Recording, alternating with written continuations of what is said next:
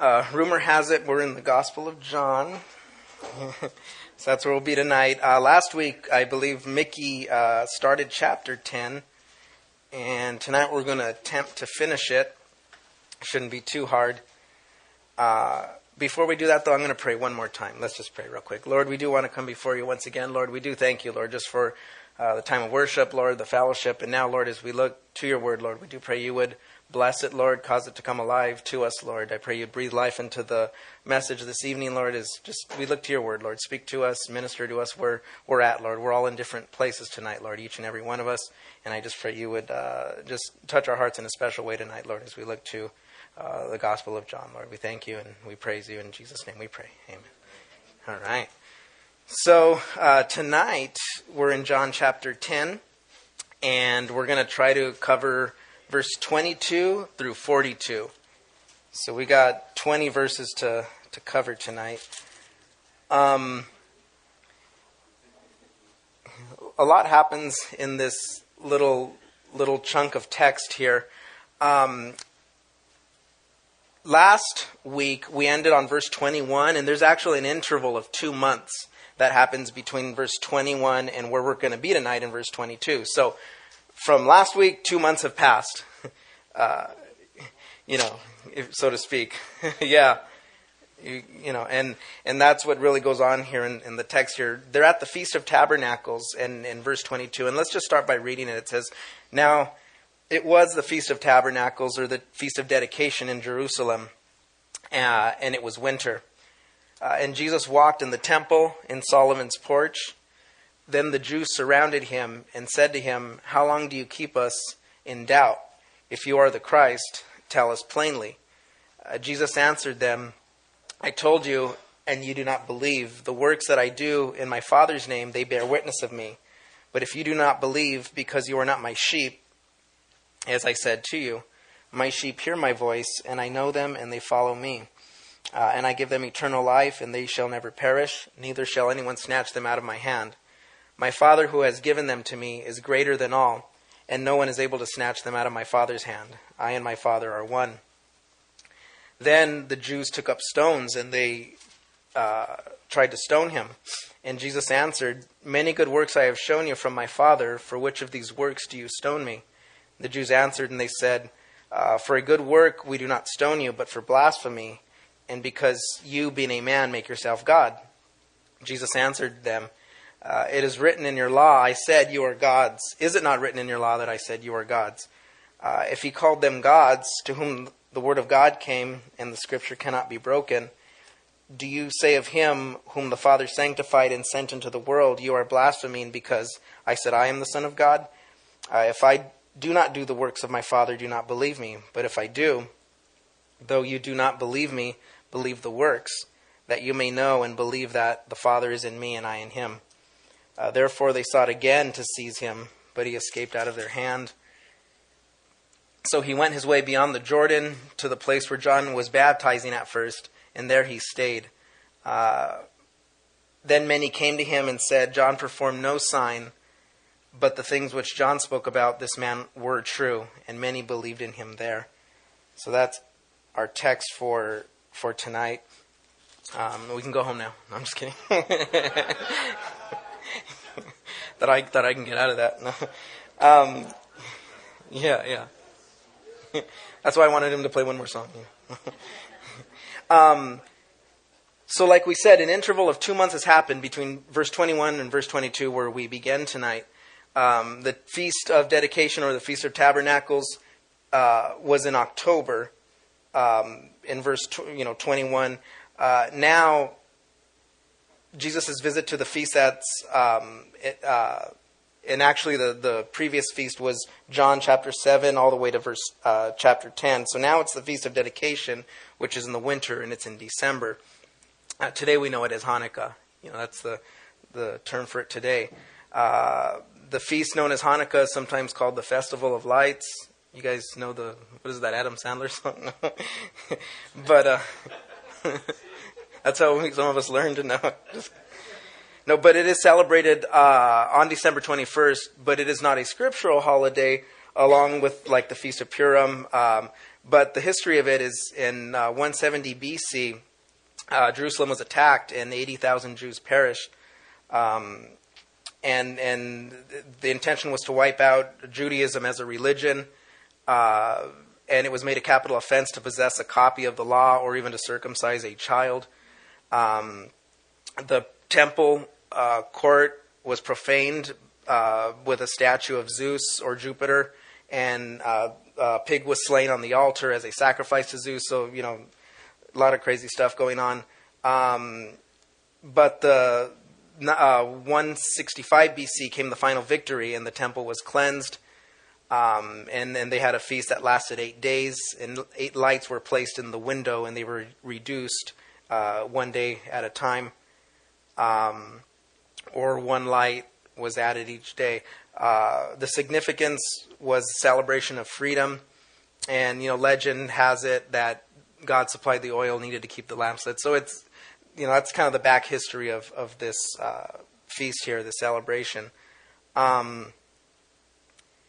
So they're at the Feast of Dedication here in verses 22 through 39. And here is where the Jews ask Jesus if he is in fact the Messiah. So what happens is Jesus walks into the temple on what's known as Solomon's porch. And before we get into it further, I'm going to run back here real quick to my computer. I want you guys to look up here on the screen. I was in Israel along with maybe some of us in this room earlier this year. And as part of the tour, we saw this model of the old city of Jerusalem. It's a gigantic model, and it's really amazing to look at. And I believe they built it in the 60s at some point. And it's basically a miniature of what the old city looked like during Jesus' time. And Solomon's porch is actually, see where I'm highlighting here? See these columns on all 4 sides of the temple here were known as Solomon's porch. It kind of gives you an idea there. So here's another view. So, this whole area in here was known as Solomon's porch in the temple. And here was, the Holy of Holies. And so this area is where the story takes place. So just as a little visual, because and that's the cool thing about if you ever get a chance to go to Israel, when you read the Bible, locations and things like that just come to life in your head. And it's like, oh, wow, I know exactly where that's at. It's just wild. You'll never view the Bible the same. Yeah, where those columns are, yes, on the 4 sides, yes. Yeah, so that kind of gives us an idea, where it's at. Like we said, 4 sides, they faced the temple, they had a roof over it. This was also the same porch which Peter healed the lame man, and he preached in the book of Acts. So the Jews at this point, they surround Jesus as he's walking. And like we said earlier, the time had been 2 months, but they have not forgotten him, at this point. Their actions were a form, I guess, of intimidation, even as they surrounded the woman caught in adultery. It's the same kind of language used. And at this point, Jesus is about 3 months from the cross in our text right now. And their question is how long he was going to keep them in suspense, as to whether or not he was the Messiah. That's their whole question to him. They desired for him to plainly tell him that he was the Messiah. So in verse 25, Jesus does tell them. He answers them. He says, I told you, and you did not believe the work that I do in my Father's name. They bear witness of me. And then they end up wanting to stone him over this. And Jesus is answering by telling them that he has told them already, but they don't believe. He also says that the works that he does are in his Father's name. Jesus, he may not answer them directly in this passage, but he certainly does answer them plainly, like they ask him to. He goes on to say, I told you already that I am the Messiah, yet you do not believe. You don't have to, but I'm just going to jump over to John, a couple pages over to John chapter 5. verse 18. And I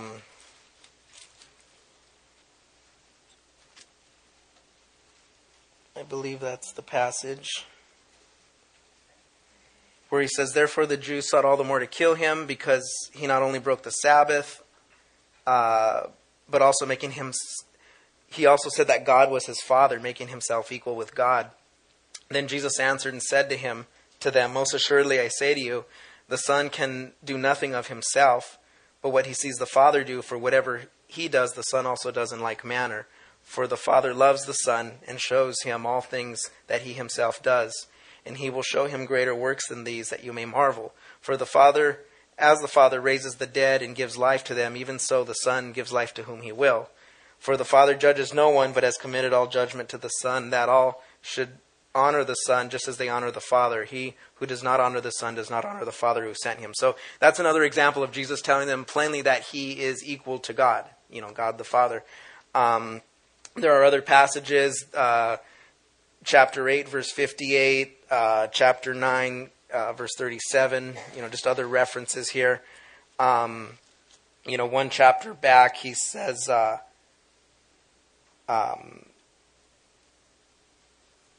"You have both seen him, and it is he who is talking to you," when they ask him. So there's a lot of references where Jesus tells them plainly that he is equal to the Father and that he is the Messiah. So he says, the works reveal that I am the Messiah. I'm not going to read them all, but going back one more time to John chapter 5, verse 17. He says, "My Father has been working until now, and I have been working."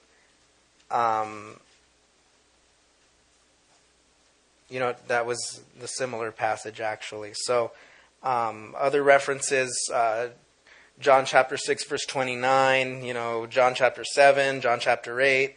The works that Jesus does reveal that he is the Messiah. In Luke chapter 5, you have the man who had palsy, and they brought him through the roof, on the cot. And Jesus says that you may know that the Son of Man has power on earth to forgive sins, and he tells him to get up and walk, and he walks. So once again, the works that he does are pointing to the fact that he is indeed equal to God, and he has the authority. And then in verse 26 of our chapter here, he says, "But you do not believe because you are not of my sheep, as I said to you." He's reminding them, or he does remind them in verse 27, where he says, "My sheep hear my voice, and I know them, and they follow me." He's reminding them of what he said earlier in chapter 10 when Mickey taught the Bible study, that his sheep hear his voice, and his sheep follow him in verse 4. Last week that was covered. Sheep know the voice of their shepherd, like verse 27 says. You can go and call a herd of sheep and yell at them and tell them to follow you, and they won't. But if their shepherd calls them and says the same thing, all of a sudden they perk up, and then they start to follow. That's how sheep are. They respond to their shepherd. It's in the same idea with Jesus. His sheep hear his voice, they respond, and they follow him. He also goes before the sheep. The shepherd goes before the sheep so that they don't go into danger. He doesn't let the sheep go first. And then same thing with Jesus here. And verse 5 of the chapter, this is from last week, he says, "Yet but they will by no means follow a stranger, but they flee from him." They do not know the voice of strangers. Sheep don't follow strangers. They don't follow people they don't know. Anyone else does not love the sheep the way the shepherd does. The shepherd's been with them since birth, and he's with them all day into the night, and there's a certain bond that happens, between the shepherd and his sheep. You can't mimic that in another person, and it's the same way with Jesus. Jesus also says in verse 28 that the Father gives him the sheep. and that he gives the sheep, the believer, eternal life, and his sheep shall never perish. And that means that they shall not experience the second death, eternal spiritual death, separation from God. He says that in verse 28, I give them eternal life. It's kind of interesting because you see how Jesus speaks a lot of the subject of hell a lot in the Gospels. You do see that. He's letting people know that it is a very real place, where people do go who do not believe in Jesus Christ. He's not trying to be a buzzkill by any means, but he's just being real, to them and just letting them know that it is a very real place.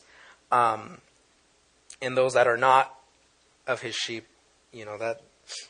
So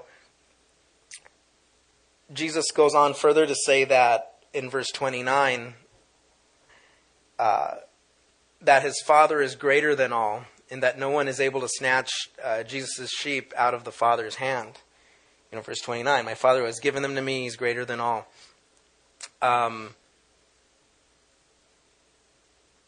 John 4, chapter 4, it says, greater is he that is in you than he that is in the world. God is greater than anyone who can try to, if you belong to Jesus Christ, nobody can take that from you. 1 John 4:4, greater is he that is in you than he that is in the world. When my brother and I were little, when you're a kid, certain things scare you, certain movies or whatever, and if we ever got scared of something or the dark or whatever, my mom would paraphrase that verse at our level, and it was that Jesus is stronger, So that was John 4:4, 1 John, greater is he that is in you than he that is in the world. Romans 8:31, and it says that, actually, if you don't mind, you don't have to flip there, but I'm going to go there. Romans 8:31, he says, what then shall we say to these things? If God is for us, who can be against us? And then skipping down to verse 38, he says, for I am persuaded that neither death, nor life, nor angels, nor principalities, nor powers, nor things present, nor things to come, height, depth, nor any other created thing shall be able to separate us from the love of God, which is in Christ Jesus our Lord. So, we see that as belonging to the Good Shepherd, we're safe in his care. Scriptures tell us that over and over again, and Jesus is saying that here.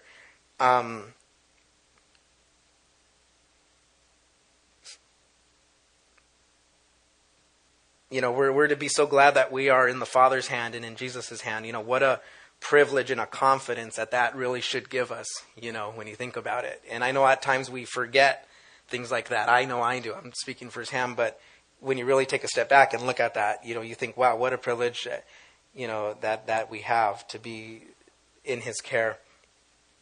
So, Jesus then says that, he and the Father are one in verse 30. He says it plainly, I and my Father are one.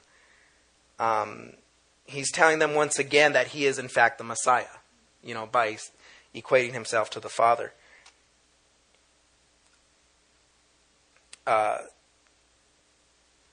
So the Jews, they ask Jesus if he's the Messiah, and what he does is he takes it a step further, but instead of just telling them, yes, I am the Messiah, he's now declaring that he and his Father are one. So he's taking it to the next level, so to speak. Jesus Christ and God the Father are inseparable. A person cannot have one without the other. You have to accept the complete package deal. A person cannot be saved by saying they believe in God, but reject Jesus Christ as Savior and Lord. Jesus and God the Father are one in the whole plan of salvation for mankind, for you and for me. Many times you may hear, whether it's, a family member or people on the street or, that they claim to believe in God, or even the Bible. Oh, yeah, I read my Bible, for inspiration or whatever, family member may say that or whatever. I read the Psalms or whatever, But if you bring up the name of Jesus, that's kind of where they draw the line, in their mind and in their heart. To believe in Jesus is to believe in something very specific. It's not generic, And, sometimes people, generic can be safe, but when you get specific, that's where people will draw the line, and you're either on one side or the other. Believing in God is like shooting anywhere on a target. You hit the paper, maybe, but believing in Jesus is hitting the bullseye, and that's what God requires. So it's just interesting how that works. So what Jesus says, what it does is it causes an uproar here with the Jews. In verse 31, it made them so mad that they wanted to stone Jesus. They pick up the stones right then and there, and they're getting ready to do the deed.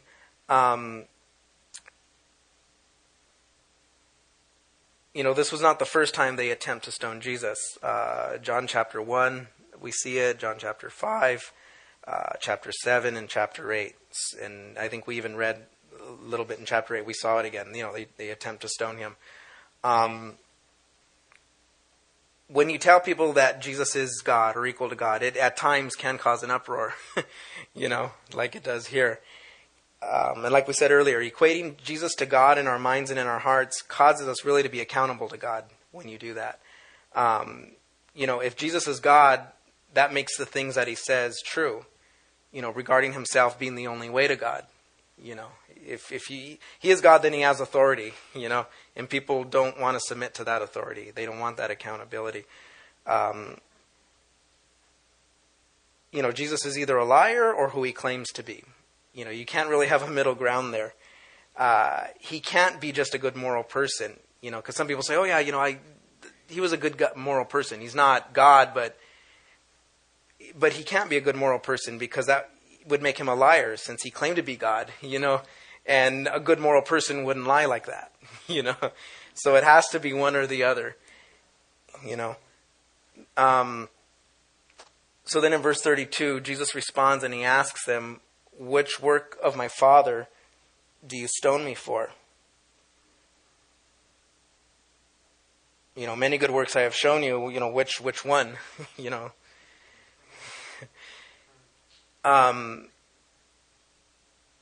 The works that Jesus did, they may have been contrary to the teachings of the Jews, but they were not contrary to God. He may have healed people on the Sabbath and all, but those were the laws that the Jews had made, over years and hundreds of years and thousands of years, and it wasn't really what God had intended originally. Even to this day, if you visit Israel and stuff, it's a trip because, even on the Sabbath, you're not supposed to do what's considered work. So, we stay in the hotels there, for the tour. And Friday night is a trip on the Sabbath because Jerusalem, especially in the city of Jerusalem, it's kind of like New York. It's just super fast-paced. There's cars everywhere, people everywhere. But as soon as Friday night hits, it's like a ghost town out there. It's almost kind of creepy, I just look out the window and I just kind of trip out. But they have elevators in the lobby. So on Friday night, there's a Shabbat elevator that is activated, and basically it stops on every level of the hotel because if you push the button, that's considered work, saying I want to go to level 5 or whatever. So I accidentally actually went into one of those the first time I went to Israel, and I had to go through every single... I didn't go in the Gentile one the first time around, but and it's just laws like that God never intended that, So Jesus may have been breaking their laws, their Sabbath laws and things, but he wasn't contradicting God's laws, in the heart of God. Jesus was really the heart of God embodied in a human form. The lame man healed at the pool of Bethsaida. And you know what, I wish we had time. I can show you all these pictures, like the pool of Bethsaida. We went there and we saw that, and it's incredible. I wish, we could do a whole other thing just looking at pictures. Yeah. Yeah. Yeah. Next time. But, and you see all these, and it just comes alive. So, the Jews answered him and they said, we don't stone you for good works. We're stoning you for blasphemy and making yourself equal to God in verse 33.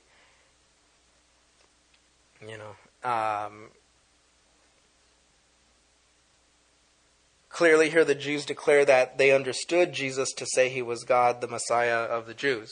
By saying what they just said, they're basically admitting that he told them plainly.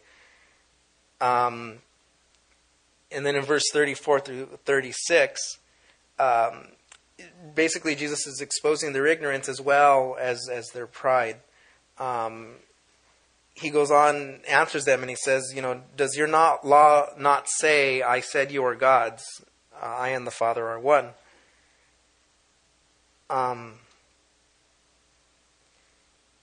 What he's doing here is he's quoting the Psalms, Psalm 82 verse 6, which really references Exodus chapter 22 verse 8 and 9, and also Exodus chapter 2 verse 28. That's what he's doing here. And what he's referring to is, because what does he say? Is it not written in your law, I said you are gods, with a small g? And if he called them gods, what's he talking about here? The word for judges in Hebrew, or even for gods, like with a small g, like in Exodus 22, is Elohim, which can mean God. But it also can mean like gods or like judges, people with authority, like a judge. These people were called Elohim because they had power over, people's destiny when they were brought to the courts, and they were to make sure the law of God was fulfilled. They were representing God basically in his law. So the reference here is to the judges of Israel who judged in the place of God, for God and in the fear of God. They represented God. And I know it's not obvious in our New King James Bibles, but in the Hebrew, it's there. If you go even like on Blue Letter Bible, and look up that word, you'll see Elohim. And it is a reference to God, but it can also be to like judges or God with a small g. So someone representing God. So that's basically what's going on here. So Jesus is referring to the judges, the Elohim, in their law. So in other words, if God calls their judges gods, why do you not believe in the one that God calls the Son of God? Is basically what he's saying. Jesus is saying, how can you say that I am blaspheming if I am the one that God has sent into the world, and say that I am the Son of God, in verse 36. And also in verse 35, going back a verse, he says that God's scriptures, cannot be broken. In parentheses there. God regards, or he honors his word above his very name, Psalm 138 tells us. And if God honors his word above his name, the name above all names, then he must have a pretty high regard for his word, when you think about it. So Jesus calls upon his works as proof that he was the Son of God in verse 37 and 38. He says, if you don't believe in me, at least believe in the works that I did. Start there, at least. And the motive for that is that they may know and believe that ultimately he and the Father are one, and that he desires for them to be saved, so he's telling them, at least believe in the works if at this point you can't believe in me. And that's his motive there. Jesus is not willing that any should perish, but that all should come to repentance. 2 Peter verse 3 verse 9. You see the heart of God there towards people who don't believe. Sometimes, I think, in our imperfection, we might shut out people who don't believe, or we just give up on them. But God, He pursues them. He's not willing that. And there is a certain point, where God will respect their choice. But God's heart, you see here, is that all men, are come to the knowledge of His Son.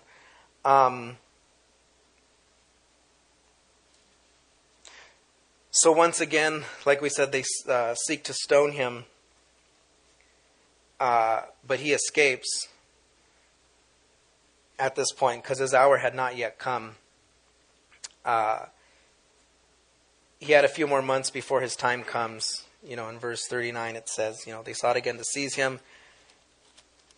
He escaped out of their hand. So then the latter part here, verse 40 through 42, he goes beyond the Jordan, where John the Baptist was baptizing at first, and also where he called his first disciples in John chapter 1. It's kind of a trip. When we went to Israel too, we went to that place, where John baptized Jesus, at the Jordan. And it kind of makes sense because, in the Gospels it says that after John baptizes Jesus, that immediately he went into the wilderness to be tempted. Right outside of that area where John baptizes Jesus at the Jordan is literally wilderness, like nothing, like just rocks, and it like defines the word wilderness. It's a trip. Like I wouldn't want to be lost there. Super hot, and it's just funny because you see where it all falls into place. But anyway, and then in verse 41, the people there, they say that, John the Baptist performed no miracles, but all the things he said about Jesus were true. And this response from the people is twofold. They acknowledge that John didn't do any miracles, and then they also acknowledge that all that John said about Jesus was indeed true. And the result of that, in verse 32, is that many believed in him beyond the Jordan, and there and beyond. And once again, that was God's desire, is for people to believe. So now at this point, Jesus is going to remain beyond the Jordan until he comes back to Jerusalem at the call of Mary and Martha, and that's going to happen in chapter 11. Next time when you guys cover that. But looking at this passage, in conclusion, I guess, I was kind of asking myself, and who is Jesus to us? Who, like we said earlier, is he just a good guy? And like we said earlier, he couldn't be, because he proclaimed himself to be God, and that would make him a liar, like we said. Or is who he claimed to be, the Son of God, making himself equal with God. And if we accept that in our minds and in our hearts, like we said earlier, it really brings us to a place of accountability to God and a place of submission, because now, God has authority over our lives when we come to that conclusion. And that's, I think, what keeps people away. They don't want that authority. They don't want, they think God's trying to remove life from them when in fact he says that he came to give us life and give us life more abundantly. So, having said that, it's kind of a short passage, but I think we knocked it off in about 45 minutes. So, let's pray and see what happens. Lord, we just want to come to you again, Lord. We just thank you. We thank you, Lord, for your word. We do thank you for the Gospel of John, Lord, just how simple it is, Lord. I just love the simplicity of it. And it really leaves us with no excuse, Lord, who Jesus is. I think that's just the point of the book, Lord, just who is Jesus, and you lay it out for us in the Gospel of John. And I just pray as we continue through the book, Lord, that we would continue to see, Lord, who your Son is, Lord, and who he says he is. And it would just be very clear to us, Lord, in our minds and our hearts, and it would affect who we are and how we conduct ourselves, Lord, every day, whether it's at work, whether it's at home, people we interact with, Lord. May we see Jesus more clearly, Lord, through the Gospel of John, and may we be more like him, Lord. We just want to pray these things, Lord, in Jesus' name. Amen. All right.